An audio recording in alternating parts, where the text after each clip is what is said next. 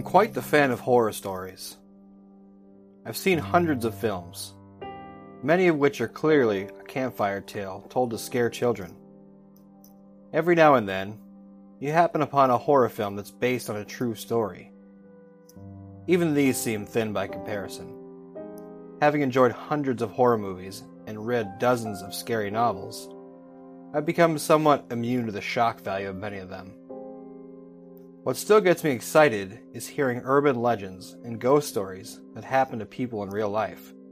Stories told outside of the Hollywood backdrop. But again, I'm aware that they're just that. Stories.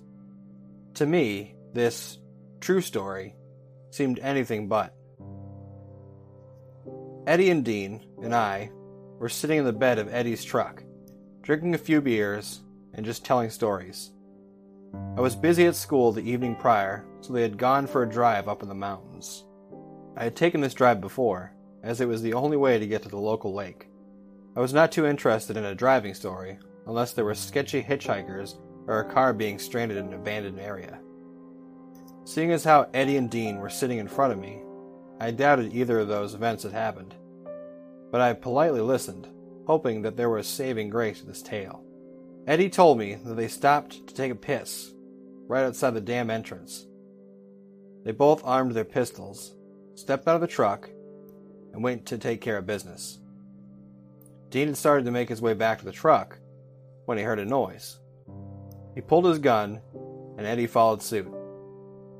This is when I stopped politely listening and started attentively listening. Dean kept walking towards the truck, pistol pointed out. Eddie grabbed a flashlight out of the passenger side door and tossed it to Dean. Dean shone the light about 20 yards away from them. What they saw terrified even me, and I wasn't there to experience it. Eddie gave me a full description of what he saw. Well, at first I thought it was a coyote, or mountain lion or something. It's hard to see out there. It was sitting there until we shone our lights on it. It immediately stood up on two legs and looked back at us. It was a tall creature, maybe 6 feet tall, and had these spiked things up on its back. Red eyes, sharp teeth, nothing like I had ever seen before. Dean popped up a shot, and it ran faster than seems possible for a creature its size. My eyes were wide open. Now this was a story. I pulled out my phone and searched for an image. I showed it to Eddie, and he stopped talking mid-sentence. That's it. That's what I saw. I confirmed this with Dean, and he nodded and promptly, yet nervously, lit a cigarette, slowly turning his head as if to check if something was watching us. The image I had shown them was a rendering sketch of the chupacabra. We live in Arizona, so the myth of the chupacabra was relevant in the region of the States. Reluctant as I was to go on a real ghost hunt, we all piled in Eddie's truck the next day and made the trip out there.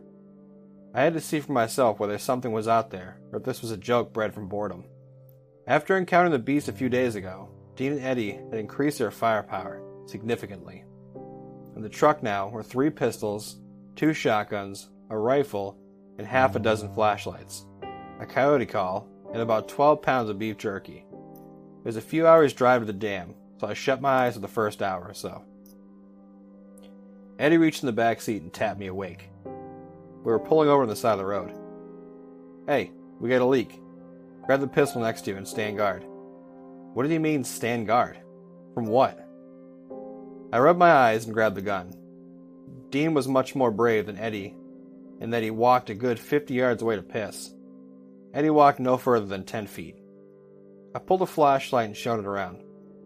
The truck had pulled to the side of the road, up against the side of a small mountain. My light hit a cave-type formation in the middle of the mountain. The hair on the back of my neck stood on end, and I silently urged the guys to hurry up. Guys, come on! Dean yelled from the distance. Eddie left the truck running and he ran over to Dean on the other side of the road, pistol at the ready. We were terrified, but we reached Dean. Look at this! He followed his finger to see a puddle of urine. Big gulps, man. He zipped up his zipper, and we punched him and made our way back to the truck. The truck was no longer running, a detail we had failed to notice at the time. I was wide awake now, so I kept my eyes fixated out the window. The road was a narrow and windy road curved out of the mountain so there wasn't much to see other than the mountainside 10 feet away from the truck. Another hour had passed, and we pulled over at a scenic overview spot to stretch. I didn't get out of the truck completely. I was uncomfortable and, honestly, a little uneasy. I still wasn't sure if they were yanking my chain, or if this was a real adventure. Dean reached in the back and grabbed a shotgun. "Let's hike down to the ridge over there." I did not see where he was pointing. It was pitch black and the moon was nowhere to be seen, but I again grabbed the pistol and a flashlight and followed him down. Eddie followed behind. We hiked for a few minutes, barely able to see where we were stepping. We were far enough away from the truck that I couldn't see anymore. Somehow, that tiny truck made me feel safer than being exposed out in the open. We stopped at a ridge, and Dean threw a rock down the river below. He clearly had been here before and was showing us around. I looked at Eddie, and he smiled. I know that smile.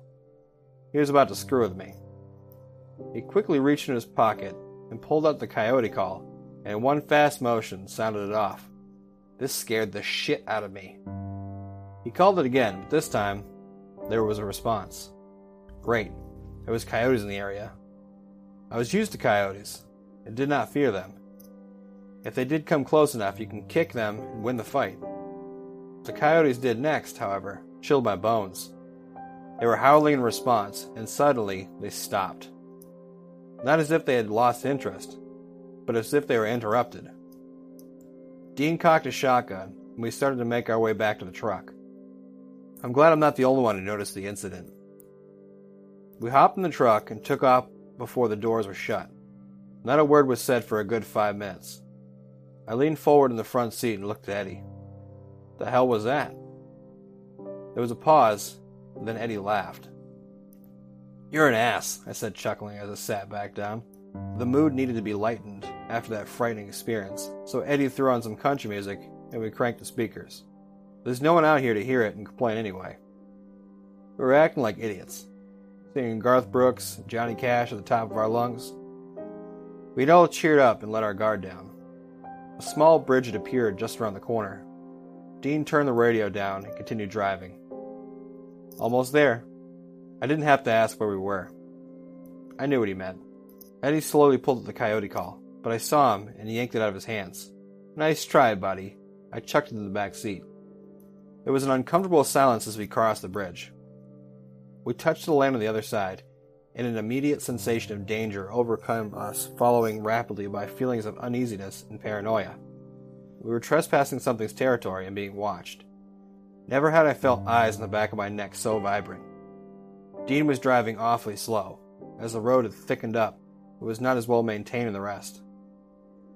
Eddie put down the beef jerky and turned the radio off completely. He motioned for his guns, and I began passing them out. I attached the pistol to my hip and held the rifle in my lap.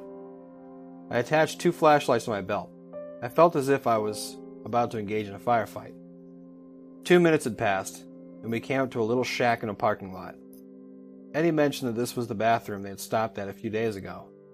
My heart sank. I'll just stay in the car, I thought to myself. Dean parked the truck at the passenger side next to the shack, and we all exited the vehicle, hesitantly. The bathroom doors were closed. None of us had to use the bathroom, so we walked down to the walkway, look out over the dam. It's a long walk in the dark with nothing more lighting the area than 3 dim lights on top of a dam nearly a mile away. We got to the covered walkway at the end and stared at the dam for a bit. Dean leaned his gun against the railing and pulled out his phone and started playing creepy music. I chuckled and started to walk back to the truck. I feel like they had been having a laugh at my expense. I holstered my pistol and strapped the rifle to my back.